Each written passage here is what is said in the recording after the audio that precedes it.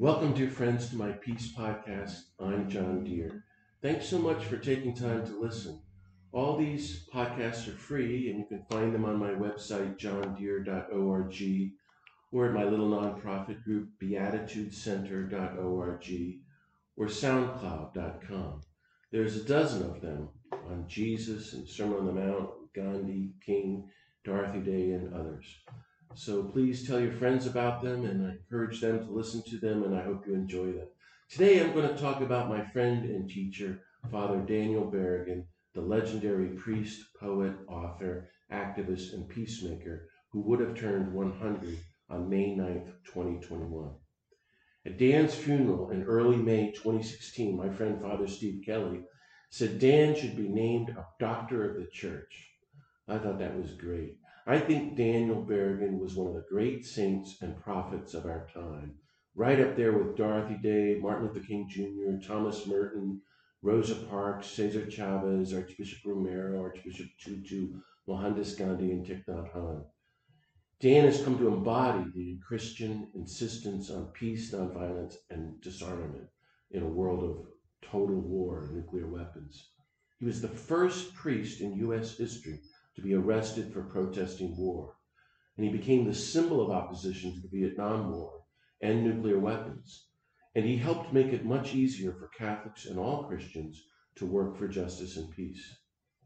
One is called to live nonviolently, Daniel Berrigan once wrote, even if the change one works for seems impossible.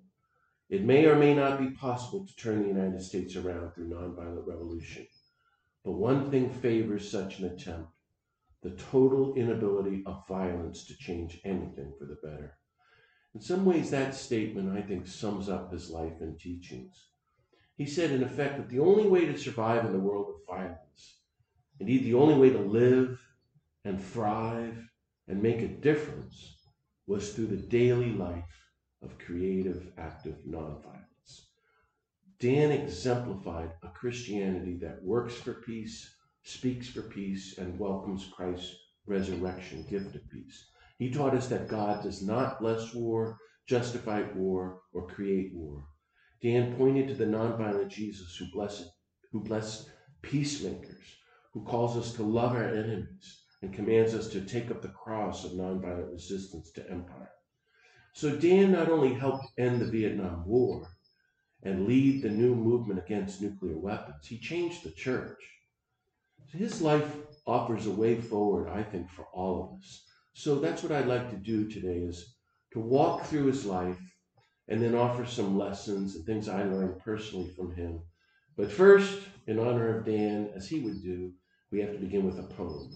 So here's one of my favorite Dan poems. This is called The Trouble with Our State.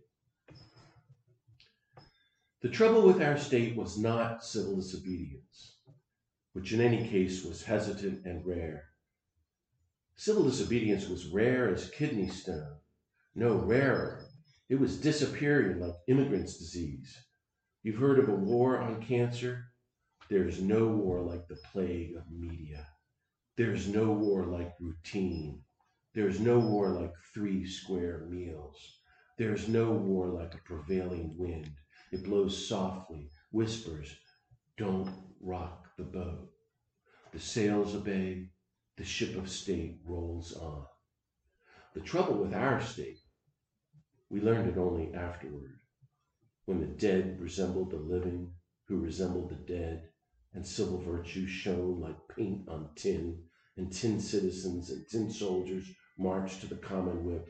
Our trouble, the trouble with our state of soul, our state of siege, was civil obedience.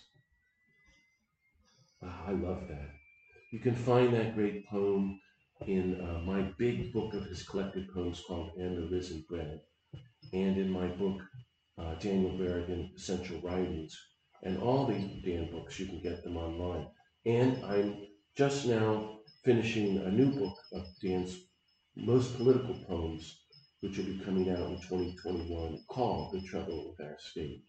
Daniel Berrigan was born on May 9th, 1921, 100 years ago, the fifth of 6 boys grew up in Syracuse, entered the Jesuits in 1939, was ordained a priest in 1952, and published his first book of poetry called Time Without Number in 1957, which promptly won the Lamont Poetry Award and was up for a National Book Award.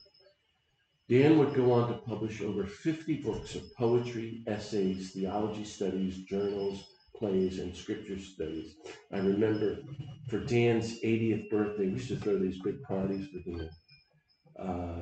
I invited Kurt Vonnegut, and he stood up to the microphone and said, "To me, Father Daniel Berrigan is Jesus as a poet." That was just marvelous. Thank you, Kurt. By the mid-1960s, Dan was a very famous poet, but he became a leading voice against the war in Vietnam. And on October 22nd, 1967, if you're here with the chronology with me, there was this first major, massive mobilization on the Pentagon. So Dan took a whole busload of Cornell students, he was a chaplain at Cornell, to the protest. And while they were there, they all said, well, let's all get arrested. And Dan was kind of put on the spot, and there's no way he could not get arrested. So he went with them and was locked up for 2 weeks. And that was the first time a priest had ever done that in U.S. history. A few months later, in February 1968, the peace movement was invited to send 2 people to Hanoi into North Vietnam. So Daniel Berrigan and Howard Zinn were picked. And they flew to Hanoi. You can imagine the height of the Vietnam War. They get there, they're there one day, and the air raid starts to go off. They dash with all the people in downtown Hanoi into a shelter, and the U.S. bombed 24/7 for the next 8 days. They targeted Dan. So that, as he said, cleared the mind in terms of what to do next. So on May 17, 1968, Dan and the Catonsville Nine entered a draft board house in suburbs of Baltimore called Catonsville, Maryland. They walked up the stairs to the building. They took out all the draft files. They just walked in. There was a secretary there. Opened the file drawers. There were 300 of them. Took them out, went downstairs, went to the parking lot. There's all the media there, including the CBS Evening News. They put them on the ground, and then they poured homemade napalm on the draft files and burned them. And Dan released this statement, this quote, here goes. "Our apologies, good friends, for the fracture of good order, the burning of paper instead of children, the angering of the orderlies in the front parlor of the charnel house. We could not, so help us God, do otherwise." I think it's one of the greatest statements in resistance literature. The way I interpret it is, hey, we're so sorry. We'd like to burn children with napalm like the rest of you, but we can't. We only burn paper. The statement is so shocking. And of course, people freaked out. That's what's so hard to get now, all these years later. How dare you burn the draft files? Very few people were upset at dropping napalm on children. We killed 3 million people in the Indochina War. So their action, it's very hard to grasp this now, was on the front page of every newspaper in the United States and around the world. And remember, it was only just 2 weeks before Bobby Kennedy was killed. It was only 6 weeks after Dr. King was killed. But it was not just because of what they did and the way they did it, but because priests did it. That's really the shocking thing. This has never happened before. It's hard to really imagine that because there's so many problems with the church, but there's a lot of good in the church. That action led to over 300 similar draft board raids, and that eventually ended the draft because it destroyed all the paperwork. Remember, there's no computers, there's no cell phones or internet. So those were the only records that we had. And basically, in the whole northeast of the country, had no more records of the draft. So the Vietnam War ended, and the government and the media never talked about that. But that's what really happened. Dan and the others, of course, were found guilty. And in the summer of 1969, while he was waiting sentencing, he wrote the famous play, The Trial of the Catonsville Nine, which has been put on in Broadway and around the world. Gregory Peck made a movie of it. He's supposed to turn himself in April 1970, and instead of reporting to prison, he went underground.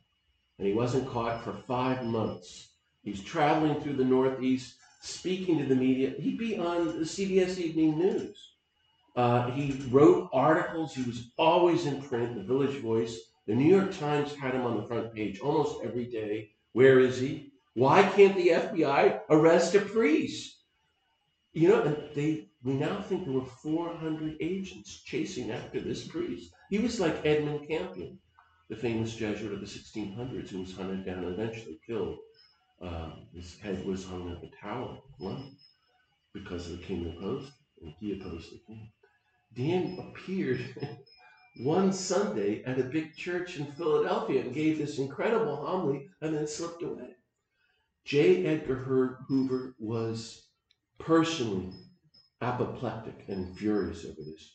And so they doubled the number, and eventually Dan was caught. He was having a vacation on the underground on Block Island with his friends, Willie Stringfellow and others. And he went on to spend 2 years in Danbury prison. And he almost died there during an overdose of the Novocaine in a normal dental procedure. So he was released in February 1972. Well, all through that, Dan became the most well-known priest in the world. And all during that time and since then, he consistently called for the church to abolish the just war theory and return to the nonviolence of Jesus. That had never happened before.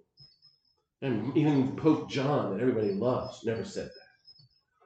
While he was underground, for example, just one example, he wrote an open letter to the Weathermen in the Village Voice. Now, the Weathermen were the famous small resistant movement that used violence and blew up draft board buildings. He wrote this long essay.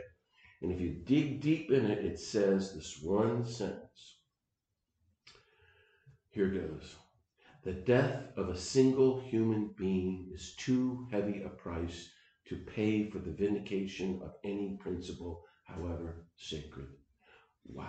It's one of the most important teachings of Dan's life.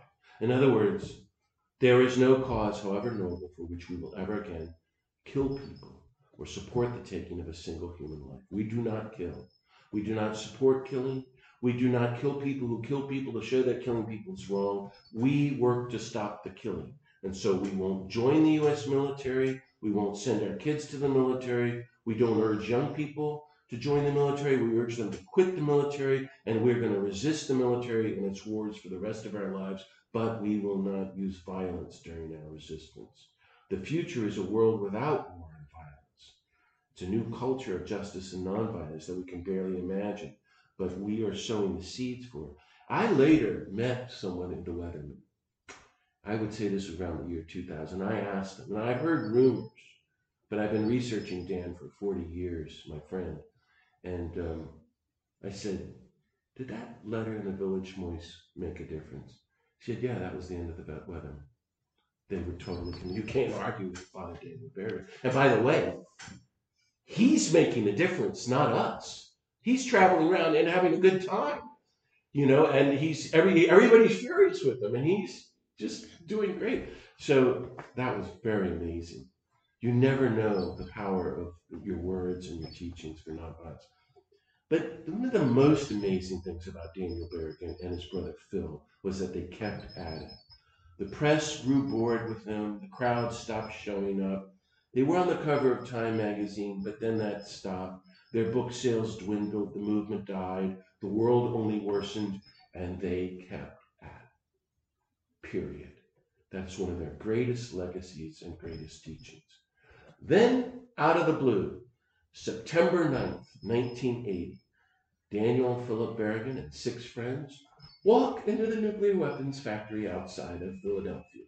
It's a nice, beautiful Tuesday morning, as I remember vaguely. Into the General Electric headquarters in this place called King of Prussia, Pennsylvania. And they didn't know what they were doing. They prayed. They followed the workers. The door was open. There's no security.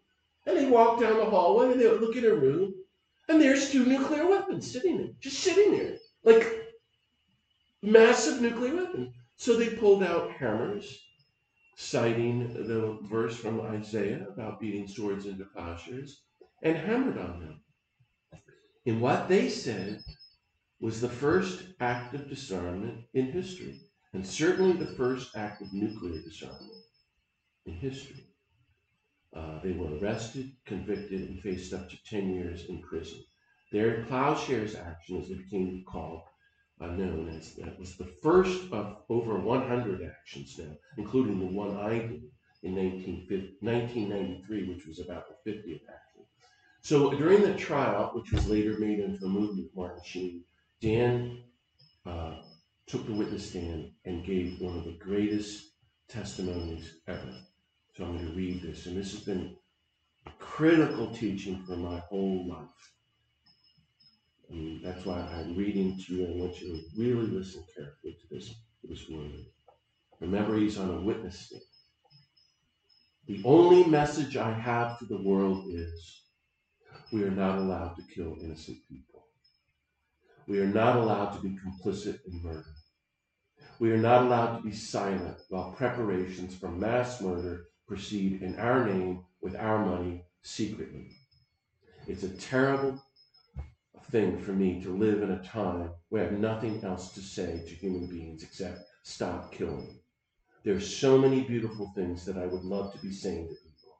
There are other projects I could be very helpful at, and I can't do them. I cannot, because everything is in danger. Everything is up for grabs. Ours is a kind of primitive situation, even though we would call ourselves sophisticated. Our plight is very primitive from a Christian point of view. We are back where we started. Thou shalt not kill. We are not allowed to kill. Everything today comes down to that. Everything. Wow. So throughout the 1980s, he was waiting to go to prison for 10 years, eventually got time served. But into the 1990s, Dan basically hit the road, and he spoke somewhere in the country every weekend. And he published a book or two every year from then on, books of poetry, essays, and he did a whole series of 20 books on the Hebrew Bible, mainly the prophets. He also served as a hospital chaplain in New York City for the hospital for the poorest of the poor, and then later for people with AIDS. In 1984, he traveled to El Salvador and Nicaragua. In 1985, he went to live in South America for 6 months, where he helped out in the movie The Mission with his friends Robert De Niro, Jeremy Irons, and Liam Neeson. He also worked once a month in the local men's homeless shelter on the Upper West Side, which was hard. I did it too. He also visited men on death row. Eventually, in the 2000s, Dan started to really slow down, and the old Jesuit community where I lived with him was disbanded. Many of them had died, and Dan was moved into the Jesuit nursing home in the Bronx. And during his last 5 years, he's into his 90s now, he steadily declined and lost a lot of weight. And by the end, he could barely walk or talk or hear, yet he never once complained. And he died peacefully on April 30th, 2016, a week before his 95th birthday. He was teaching me right up to the day he died. I met Dan in the early 1980s. The week I entered the Jesuits, I wrote to him. I had opportunities to meet him in the 70s, but I didn't. But once I started writing to him and then met him, I took him as my teacher for the rest of my life. Eventually, I moved into his community. We lived together for 10 years or so, became closest of friends. We traveled the country together, to Ireland many times, gave talks and retreats together, and wrote weekly for maybe 30 years. I was with him just a week before he died and was on my way to see him when he died.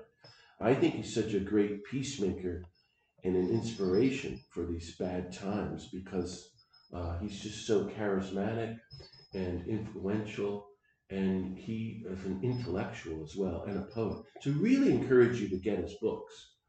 I've studied every single one of them, and I have them all, and now I'm his literary executor, and I've gotten most of them republished, including his autobiography, To Dwell in Peace. But at least get the book I worked on, Daniel Berrigan, Essential Writings. There's just amazing things in that book. So here's just a series of stories and lessons and teachings that I learned from Dan over the decades. It's just kind of a long list. I haven't numbered them, but I want to go through them and just sit back and enjoy and note whatever touches you. First of all, Dan believed in nonviolence, and he practiced nonviolence as the ordinary way of life, the way to be a human being. And when I say that, no one else said that before. This is what I mean about Dan. Gandhi never said that. Dr. King never said it. To be human is to be nonviolent. To be nonviolent is to be human. That's Daniel Berrigan. And I've been saying it ever since, but he was the one I heard say this. I don't know that it's in any of his writings. I heard him say it. Remember, I went on probably over 100 weekend retreats with him, and I heard him speak maybe 500 times. He was a poet of nonviolence, a visionary of nonviolence, a teacher of nonviolence, an apostle of nonviolence. He saw himself in the lineage of nonviolence. Now, Dan would never put it this way, though. At this point, he did. This is, again, my reflection over a whole lifetime as, like, if you will, his student or disciple on the meaning of his life.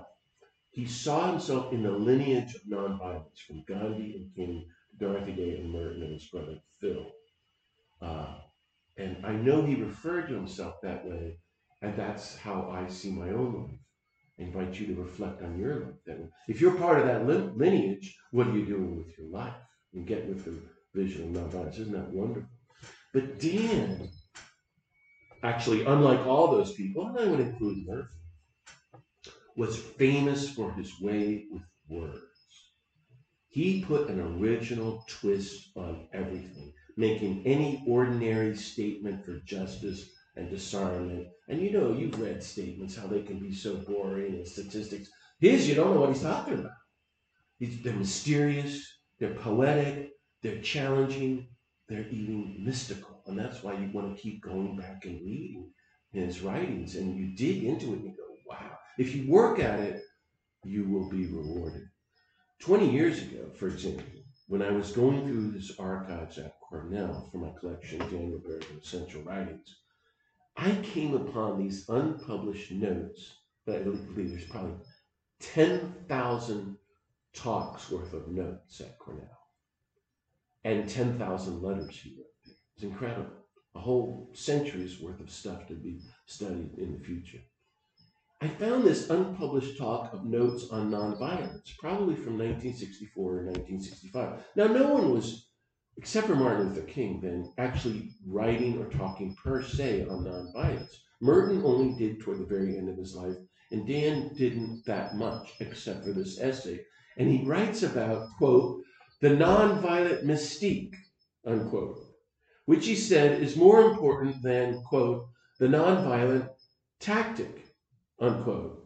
And so therefore what we need is, quote, the nonviolent mystique in action, unquote. What the heck are you talking about, Dan? That's just classic Dan Berrigan. And these puzzling expressions still have the power to take us deeper, to try to figure out what he's talking about, which is what we need. And deeper into our own self-understanding about people as being people of nonviolence. And that means ultimately the contemplative depths of our movement. So here's some of his quotes from that essay. And I've never heard anybody say this, before or since. Quote, nonviolence sees itself at its best as indivisible, and at its least as universal. That is, as a way of life that is simply human.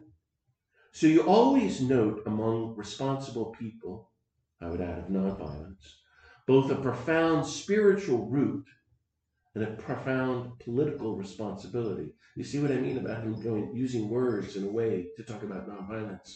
Very different language than Dr. King. Here's his point, the point of the whole essay, in my opinion. The nonviolent person was, quote, a person of history and a person within history. The person who believes that history has a future. The one who within normal times can save normal times from their idolatries. Wow. Neglect of the poor, growing bourgeois selfishness, weapons of war, and the other realities around us. So the nonviolent person is a person there, period, in normal times, in crucial times, unquote. Wow. That to me is classic Dan Berrigan. And it's a different way of saying what he said several times in big rallies in the 60s, the famous quote, don't just do something, stand there. But so if you see his point, Dan saw himself. If you're a person of nonviolence in a world of total insanity, total violence, you see yourself as living as a person in the history of the world. You have a long haul view. You're not stuck with the particular violence happening this week. You're trying to change the whole direction of the world. That's fantastic. I can think of several different angles of nonviolence that Dan practiced. Contemplative nonviolence. I know we spent time, probably 30 to 60 minutes every day in prayer and Mass, daily Mass, and he spent at least 3 hours every day writing about the scriptures. So that was he told me that was his contemplative practice. And then he would go for a walk, usually in Central Park or along the Hudson River. Usually I went with him or my friend Bob in the community. Active nonviolence, he took action over and over again. He was probably arrested over 250 times. And he sort of had a take it or leave it attitude. You know, if it wasn't on the front page of the New York Times, nobody heard about it. He's following Jesus. God is seeing what he's doing. And so it's not wasted. But you have to take action. You have to be in the streets. You have to be engaging the courts. You have to be appearing regularly before a judge. And then prophetic nonviolence, which he believed in speaking and publicly for justice and peace. And speaking publicly could mean writing, if you think about it. He's silent, but he's always in print. And wow, is he in print? People were reading him all over the country and the world. But his nonviolence was also like his best friend's Thomas Merton's. He practiced eschatological nonviolence. He had a really long haul view of things, a salvation view. He looked toward the kingdom of God and claimed his citizenship not in America, which was a lie, but in the kingdom of God. So another great big theme of Dan's, which I heard him speak on probably every year for 35 years. I'm not kidding. He would always say this: let go of results. You're working for justice and discernment and peace. This is just in your ordinary life, an ordinary part of your day-to-day life. Whether or not it makes a difference, you keep at it. Do the good because it's good. Speak the truth because it's true. Work for peace and justice because that's what the God of peace and justice wants. We do what we can, and we leave the outcome in God's hands. That's an actual quote from many times I've heard him say it, and in one of his later poems he ends with it. We leave the outcome in God's hands, which he called better hands than ours. From now on, nonviolence and nonviolent resistance are our ordinary day-to-day life. Just trust that because it's good and truthful, it will bear good fruit one day. Here's a very deep quote. Quote, I know that the prophetic vision is not popular today in spiritual circles, but our task is not to be popular or to be seen as having an impact, but to speak the deepest truths that we know. We need to live our lives in accord with the deepest truths we know, even if doing so does not produce immediate results in the world, unquote. Here's another one. I know, okay, so again, I'm looking at my notes here. I take that to mean one day they will bear good fruit, but it's immediate results, but we're not attached to that. But you can be hopeful and you can enjoy life and you just work for peace and justice as part of your daily life. When I was a kid, I mean, maybe when I was 21, one of the very first things Dan said to me was, like, kid, if you're going to spend your life resisting death, you better learn how to live life to the full. That was a great teaching. And so when I was with Dan, it would be like I felt like I was like Andrew Young, Dr. King's assistant, could just cut to the chase and learn from the master. I just immediately at 21, stopped doing a lot like what a lot of other activists were doing and did what Dan told me and modeled my own life on his. So I saw him resisting death and living life to the full more than anyone I knew then or now. He walked every day. He enjoyed only healthy food every day. I'm not kidding you. He walked and ate organically for over 90 years. And he drank every night. And he loved his friends, laughter, and nature, and poetry. He could recite all the major poets off the top of his head, and did, and read books, and wrote 20 letters a day. Remember this, long before the computer, and then even with the computer. We would have a community mass every evening. This is 15 to 25 in our community over the last 20 years of it, on the Upper West Side of New York City. And we would have community mass, let's say at 4:30, and then drinks would be produced, and then dinner. But after communion and after the final blessing, we all turned to dance, our ritual. I'm going to get in trouble for telling the story, but Dan would then say, "We've been good long enough." We would all proceed to have a nice glass of wine. So much fun to be with, is what I'm trying to tell you. And that's my experience of Mother Teresa, Archbishop Tutu, Thich Nhat Hanh, all the saints. They're fun to be with, and they're changing the world. And that's where you and I have to keep working. We don't want to be grim peacemakers. Once, here's one of my favorite Dan stories. So he had his 80th birthday, and Martin Sheen, our best friend, gave us 2 first-class tickets on Aer Lingus round trip to Ireland. Now, I had lived in Ireland. We'd been there many, many times. Dan was hugely famous in Ireland. And it was a Sunday afternoon. Some of the Jesuits drove us to JFK Airport, and we are able to go to the Aer Lingus first-class lounge. Well, this was brand new for both of us, and we fly a lot. So there we are. We go, it's a Sunday afternoon, we arrive at the Aer Lingus lounge. I open the door, and I was standing there, and just then, 3 very beautiful Irish women wearing total green walk up to us. One is holding a tray of champagne glasses. The second is holding its big tray of shrimp cocktails. The third is holding this big tray of cappuccinos.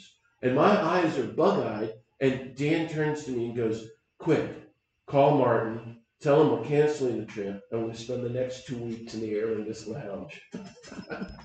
That was Dan.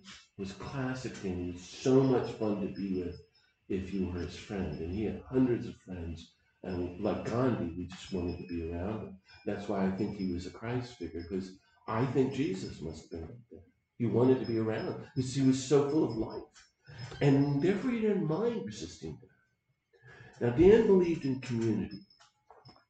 And he insisted that we all had to have a community, whether it's in our church or you have to join a local peace and justice group. He put it very poetically to me when I was about 21. I remember a moment he said to me one night, very quietly, with a smile, because I kept asking him the meaning of life, and he said, "All you have to do is close your eyes to the culture and open them to your friends." He was a really good friend to his friends, and he believed in friendship and community as the greatest way to sustain us in the long haul of nonviolent resistance. I would add, along with the scriptures, the Word of God, the sacraments, and prayer. My friend Ken Budigan, around the same time, around 1980, flew to New York to meet Dan and spent the afternoon with him and asked him for his advice. Dan was a brand new young activist. Ken was. And Dan said, "Okay, here's all you have to do. Go find a group of friends that you can pray with and march with, and everything will work out." That's so beautiful and so simple. And do it. It's hard. Make a community of friends for life. This work for peace and justice is about friendship and community. Now, notice he said in marching, Dan insisted on the cost of peacemaking and costly nonviolence, to paraphrase Bonhoeffer, not cheap nonviolence or cheap peacemaking. Here's the most famous quote from the Vietnam days. This is from his book, No Bars to Manhood, which was made into posters and everything. We have assumed the name of peacemakers, but we have been, by and large, unwilling to pay any significant price. And because we want the peace with half a heart and half a life and will, the war, of course, continues. Because the waging of war, by its nature, is total. But the waging of peace, by our own cowardice, is partial. There is no peace because there are no peacemakers. There are no makers of peace because the making of peace is at least as costly as the making of war, at least as disruptive, at least as liable to bring disgrace and prison and death in its wake. It's a powerful teaching. Dan believed we have to engage in nonviolent civil disobedience regularly, that the only way through positive social change is through these grassroots movements and some frontline people, good people, as he said, who break bad laws and accept the consequences. Once Mike Wallace came and he brought the 60 Minutes crew, and I helped host him for a year. They were following Dan and Phil around. It was eventually on 60 Minutes, I think, in 1987. And they were speaking, and Dan was speaking in my church basement at St. Aloysius in Washington, D.C. And a person in the audience raised his hand and said, Dan, what's your thinking on civil disobedience? This was later. Mike Wallace put it on 60 Minutes. Dan said, well, civil disobedience is like a spiritual enema. You just feel a lot cleaner and better afterwards. No place for it. Mike Wallace just, like, I don't even know what to say to that. That's Dan. Another thing, Dan had really learned to let go of fear. Now that's because he was a person of prayer who trusted in the Word of God and lived in community since he was 18 years old, till 95. Now I first met Dan right after I entered the Jesuits in the early 1980s at the Kirkridge Retreat Center.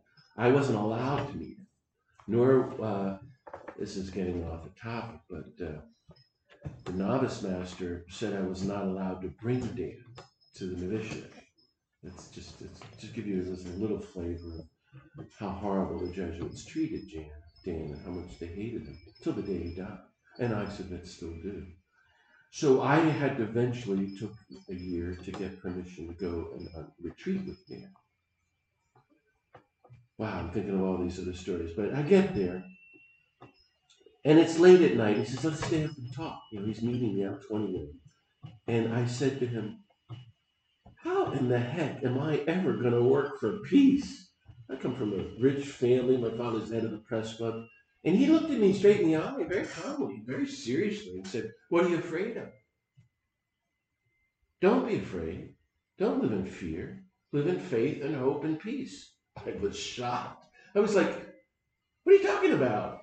Yeah, I live in faith and hope, but I'm not going to work for peace. You mean that's connected? And no one had ever said to me, by the way, don't be afraid. I decided then and there that I would try it because I'm looking at him as I always did and Phil Berrigan, they'd face death threats and mass hatred and long prison sentence. And they looked okay. They seemed to be having a good time. They were making a big difference. I thought, I can do that. But then later I realized, I think we all need a teacher who tells us not to be afraid. So I'm going to pass on to you, dear holy listener, what I first heard from Dan. Do not be afraid. Do not be afraid. Was that right? That night, the minute I met him, from the start, I noticed he was both peaceful and fearless. And he was a tower of faith. It actually felt, I used to tell people, I thought I was with St. Peter and St. Paul. Like the scriptures came so alive that I thought, oh my God, this is what those guys were like. They were like Dan and Phil. I never met anybody who exhibited such faith and fearlessness. I'm not sure I've met anybody since then. Dan believed in God. No, Dan actually really believed in God and in the risen Jesus and in the God of universal love. And he acted like he believed in God. And so he paid the price for it. And as he would say, this was his expression, he let the chips fall where they may. That was a big phrase for him. He used to say that to him, well, you just act and let the chips fall where they may. I think he got that from Merton. But no matter what, he kept going right until the end, trusting in the God of peace, cursing the false gods of war, adhering to the nonviolent Jesus, and doing what he could in a very modest, human way to spread the revolution of gospel nonviolence. Well, the next morning after the night I met him, I heard him speak. There were 20 of us there at the Kirkridge Retreat Center. It was in the basement. And he's in this little podium, and he gets up there and he goes, okay, so I'm going to read from the letter to the Ephesians and make a few comments. So here's what he said. Quote, the world is a kingdom of death, and into this world walks the great yes of God, the Christ, bringing trouble and all sorts of dislocations, unmaskings, law-breakings, and truth-telling. The disarmed God and the disarming of God in Christ is the great scandal of history. So we are not yet a disarmed church because we are not yet worshipers of a disarmed God. God comes to us disarmed in Christ. And Christ does all the wrong things in the wrong places, the wrong time, with the wrong people. And you and I today, we're asked to live out the drama of the disarmed Christ in a world armed to the teeth. To confess Jesus these days is to work for disarmament. I was astonished. I'm still astonished as I read that to you now. How do you know that I know he said that? Because I still have the handwritten verbatim notes I took that morning over 40 years ago. I heard Dan say that following Jesus means working publicly for peace and justice. If you're not working for peace and justice, therefore, you are not following Jesus. Are there any questions? It works for me. You see his point. He's saying it doesn't matter how pious you are when we're about to blow up the planet. I mean, there were a lot of devout Catholics and Christians in Nazi Germany, to put a point on it. It doesn't matter how well connected you are with your religious group or institution, or how devout. Discipleship to the nonviolent Jesus in a culture of permanent warfare, hell-bent on nuclear destruction, environmental destruction, requires radical, active, creative, public nonviolence. Now, note this word I just said, which I would never have said except it were that morning at Kirkridge. Public. He then said in a sentence, I almost fell out of the chair because I never heard anybody talk like that. I remember him saying, I can say it by heart. It's not that we're political, it's that we're public. We go public with our peace and love and nonviolence. That was so helpful to me, and I could say that to everybody, my family and friends and Jesuits and church people were so mad at me. I'm saying, well, yeah, I'm just going public with what Jesus said, and no one can. That's when the cognitive dissonance shows up because you can't respond to that. I'm not political. I'm just taking Jesus' universal love and nonviolence public. Do you have a problem with that? You're for destroying the planet? Anyway, I have more I want to say, so hang in here. Dan was always hopeful and insisted on hope and would get mad at me when I would start wallowing in despair. And he said, hope looks like despair. I'd go, what the heck are you talking about? This is the hope of Jesus on the cross, the hope of when there is no hope. Only then will we be hopeful. And he said something which I think he lived by. It was his mantra.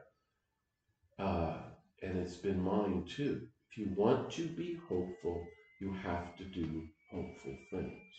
Again, that's kindergarten level statement, but I think it's also worthy of St. Paul or Thomas Merton. Actually, he's greater than Thomas Merton because Dan's an activist. It's like the early church. We're never going to be able to be generating hope in ourselves and others unless we are engaging in building hope by working for a new, more hopeful, peaceful world. Here's another thing he once said as he was about to lead hundreds of people to be arrested at the SAC base outside of Omaha, Nebraska, 30 years ago. It was fantastic. It presumes you know your Dante. He said, we're going to reverse Dante and say, take on hope, all ye who enter here. In other words, if you get involved in the peace movement, you're taking on hope. Isn't that great? Dan insisted that the living God was a God of life, not a God of death, which meant that for Dan, life was meant to be lived to the full, which meant that death was meant to be resisted. And more than any person I've ever met, and I met a lot of people, he talked about death. Pretty much every day for the 40 years I was with him. Only he talked about death as he would quote the poet Auden in his famous poem, Death with a capital D. I heard him say these things. We use death as a social methodology. We are addicted to death as a social methodology. We bring good things to death. That's what we're doing with, well, he called them metaphors and means of death. War, billions of people suffering, starving, living in extreme poverty, racism, police brutality, sexism, corporate greed, execution. These are all forms of bringing good people to death. 15,000 nuclear weapons, our ongoing environmental destruction. You and I would say, we do not work for death. We do not serve death. We are not slaves of the culture of death, nor are we sitting by silently while death is reaping what it will in its big business. So in the last few years, I saw Dan go to its death, having spent his life resisting death. So this was very deep for me because he's talked about death so much. And I witnessed him suffering a very slow diminishment into emptiness, what the scriptures call kenosis. But I think it was because of his insistence of life and peace and nonviolence that he was able never to complain. And I know this because I talked to his nurses. I was with them. We were all friends for the last 5 years of his life until he was 95. And instead, he was trying to be peaceful, as mindful as possible. And he constantly is letting go and totally in the present moment. I remember I happened then to be in France to spend a day with our friend Thich Nhat Hanh, the Buddhist leader. And I told Thich Nhat Hanh, just before Dan died, before he had his hemorrhage, Dan is doing it. He's teaching us to the end. And we both cried because we were his best friends. And Dan and Thich Nhat Hanh was so moved. You know that Dan was faithful to the way of peace.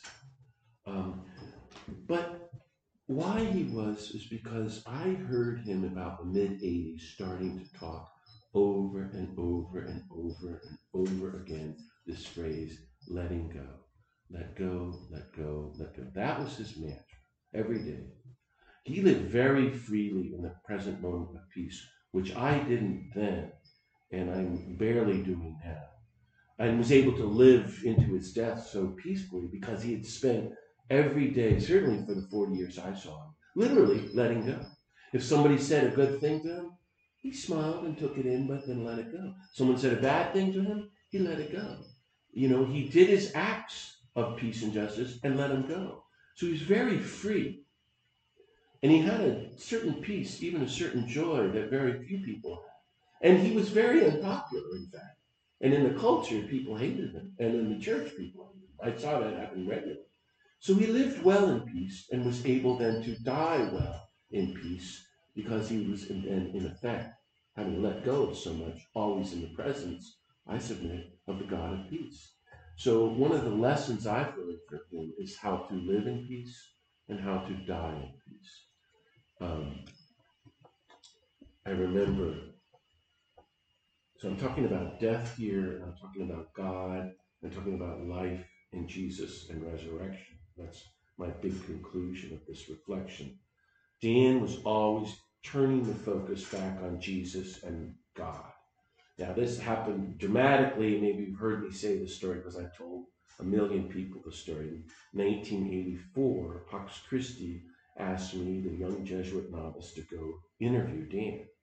Okay, so I go in fear and trembling to see the great man. I had a tape recorder. You know how it was in those years. And Dan has dinner for me. I turn on the tape recorder. And what I really want to know is the meaning of life.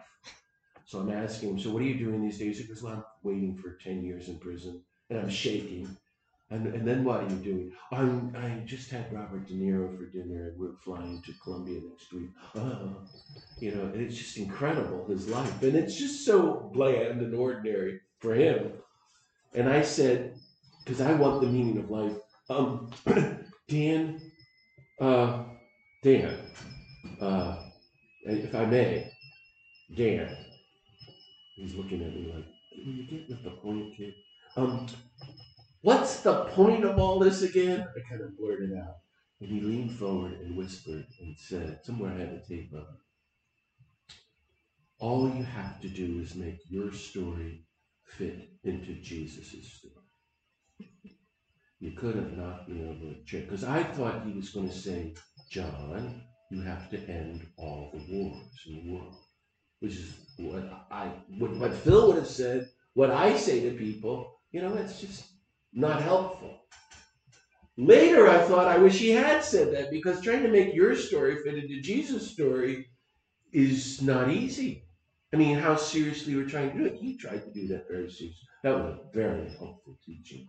I remember another moment, one of many. I drove him from New York to Pennsylvania for the weekend. He was leading a retreat. There were 100 people there, including 20 Jesuit novices who sat in the back row, who were there under obedience, and they hated every second of it and said so. It was so rude and embarrassing. Anyway, this is Dan's opening sentence on the Friday night in the retreat. Everybody's had dinner. We're sitting down. He's up at the podium with the microphone. We're all quiet, and he goes, well, if you want to follow Jesus, you better look good on wood. I remember we kind of turned and looked to each other and go, is there another retreat director here for the week? It was funny and shocking and helpful. He's kind of saying he's not fooling around. It's not a feel-good spirituality. It's real. So, and then on another occasion, we did all kinds of things. One, our great friend, his age, Dan's age, was Bob Keck, Father Bob Keck, in the community. Bob and I had a drink with Dan every night for 20 years. One of us or both of us. And so one Easter Sunday, we said, let's go and have Mass and a picnic in Central Park. It turned out to be a beautiful day, and we went there. It was so great. And Dan was a gourmet cook, and I had a little Mass. And I'm talking about the resurrection of Jesus. And I said to Daniel Berrigan, well, if it were me, I'm not coming. I wouldn't come back. If I were the Savior of the world and practiced perfect nonviolence and told you to love one another, and you betrayed me and ran away from me and tortured me and killed me, and I go to heaven, God says, you've got to go back. I go, I'm not going back. Those horrible people. I'd be very resentful. And then, we're in Central Park having a picnic, and he smiled and said quietly, as he would, Jesus didn't have a mean bone in his body. And you go, that's very nice. That, again, was like being with Thich Nhat Hanh. It's such a profound statement. I don't know about you. I never heard anybody say that to me in my whole life, and I'm a priest. That was only 20 years ago. Very helpful. And if he's right, then that's what Christians need to become. And most Christians, we have a lot of mean bones in our body. So the year before he died, actually almost a year to the day before he died, I piled Dan, who was a mess, into my little rental car and drove him to Syracuse to see his older brother, Jerry, his best friend, who died a few months later, and Jerry's family was there, and I was kind of part of the family too, all my friends. It was Easter weekend. So on Easter Sunday morning, Jerry, who was 95 and 2 months from death, his wife Carol, their daughter Carla, and me are having breakfast. We're having a little Easter Sunday morning Mass, and we're going to go out to breakfast with us, big pile of neighborhood friends. Okay. So I read the gospel about the risen Jesus making breakfast by the Sea of Galilee. And I'm pontificating to Daniel and Jerry Berrigan, can you imagine, about the meaning of resurrection. And both Dan and Jerry, they're 94 and 95, are months from death. And they're listening to me drone on, but they love me. And finally, there's a long pause, and Daniel Berrigan says, oh my God. Again, it's like being a Thich Nhat Hanh. So there, you're telling me there's Jesus on the sand by the Sea of Galilee with a fire making breakfast. I see. So to me, that means in the presence of the risen Jesus, there are no bombs, there's no violence, there's no killing, there's no racism, there's no war, there's no yelling, there's no destruction, and there's no death. We all kind of put our heads down because Dan was so frail and so sick he could barely talk. And again, I never thought about it that way before. It's one of the most simple, it's almost a stupid thing to say, but it's so profound. I mean, if you can meditate on that poetic insight of Daniel Berrigan, in the presence of the risen Jesus by the Sea of Galilee, there is no more death, or the means or metaphors of death. I'm just glad I got to live to hear him say that, and I invite you to hear him say that. Carla and I, one of my best friends, we still get chills when we think about that moment. And we didn't say anything. I never commented on it to Dan or Jerry. Nobody said anything after Dan said that. I heard him say every couple of weeks over 40 years these two sentences. Death does not get the last word. There is a slight edge of life over death. I think because I've heard him say it so much, I can believe it now. Because, my teacher that was his teaching. So I think he's one of the greatest writers and teachers and practitioners of resurrection in Christian history. Now, I want to read this long statement. I'm going to end with this, which I ended the book Daniel Berrigan Essential Writings on, because I think it's the greatest summary of the life of Jesus and the resurrection in Christian history. How's that for a build-up? Here goes, and just sit back and listen to this. I found this in the most obscure book. There's literally like one copy in the country of it. But I found it, and I made it at the highlight of the Essential Writings book. So here goes. Once there was a dead man, a criminal, a subject of capital punishment, and lo, he refused to stay dead. He stood up, and as the authorities shortly came to sense this was an earthquake in nature, because in the nature of law and order, in the nature of death, in the nature of war, in the nature of things according to the nation state, which is a great one for deciding what the nature of things is, dead men stay dead. That's the point. I'm adding that part. We killed you, now stay dead. The word is back to Dan. The word from Big Brother, the word that gives him clout and inspires fear is a criminal once disposed of stays disposed. Not at all. Along come these crazies shouting in public, our guy's not dead. I love that. He's risen. This is back to Dan. Now I submit, you can't have such a word going around and run the state properly. Therefore, the first nonviolent revolution, of course, was the resurrection. And the event had to include death as its first act. And also the command to Peter, put up your sword, so that it might be clear once and for all, Christians suffer death rather than inflict it. All worldly systems and arrangements are simply bypassed by the resurrection. If death has no hold over people, in the sense that they've exercised their fear of death, then what's left worth fearing or worth hoping from any worldly structure? All of them deserve that feisty appellation conferred on them by Dorothy Day the filthy, rotten system. I take that to mean she was referring to their main function,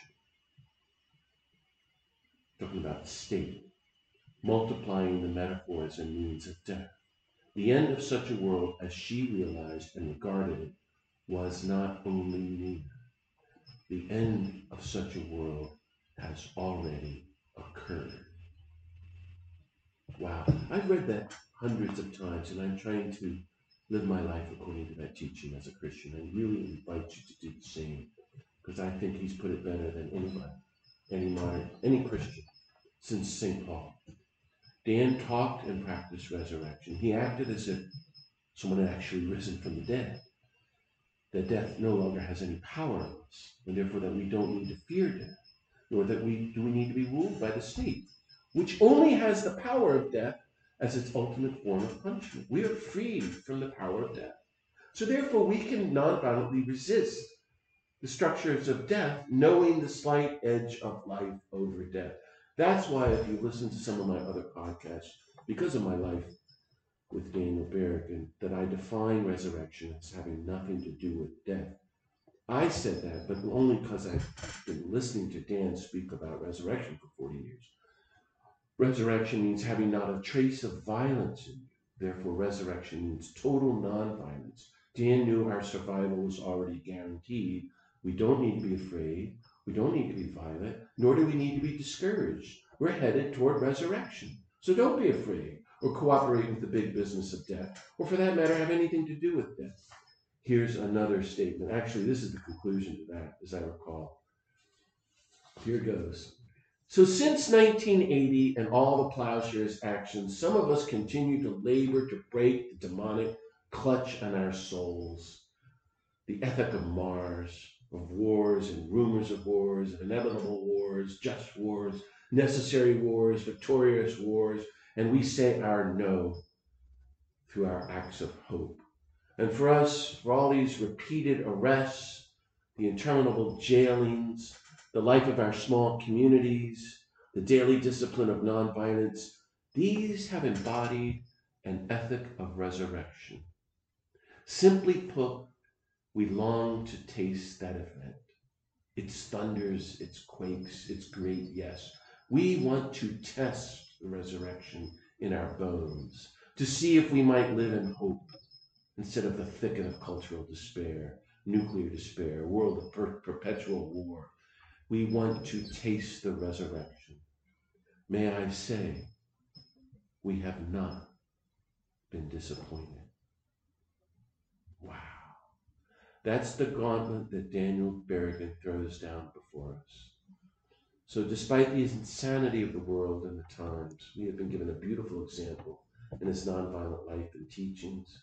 We're invited to rise to the occasion and carry on as he did, to stand up and say no to violence and war and all its metaphors and means and death, to base our lives in loving kindness and building community and practicing nonviolence, and to go forward and speaking out publicly, prophetically, for the coming of a new culture of peace and justice, and spreading the vision of a new nonviolent world far and wide. My hope and prayer is that all of us will carry on Dan's work of peace and nonviolence now more than ever, and resist this filthy, rotten culture of violence and death, and stand up publicly against the culture and for the coming of a new culture of nonviolence, that like Dan, our goal will be to taste the resurrection.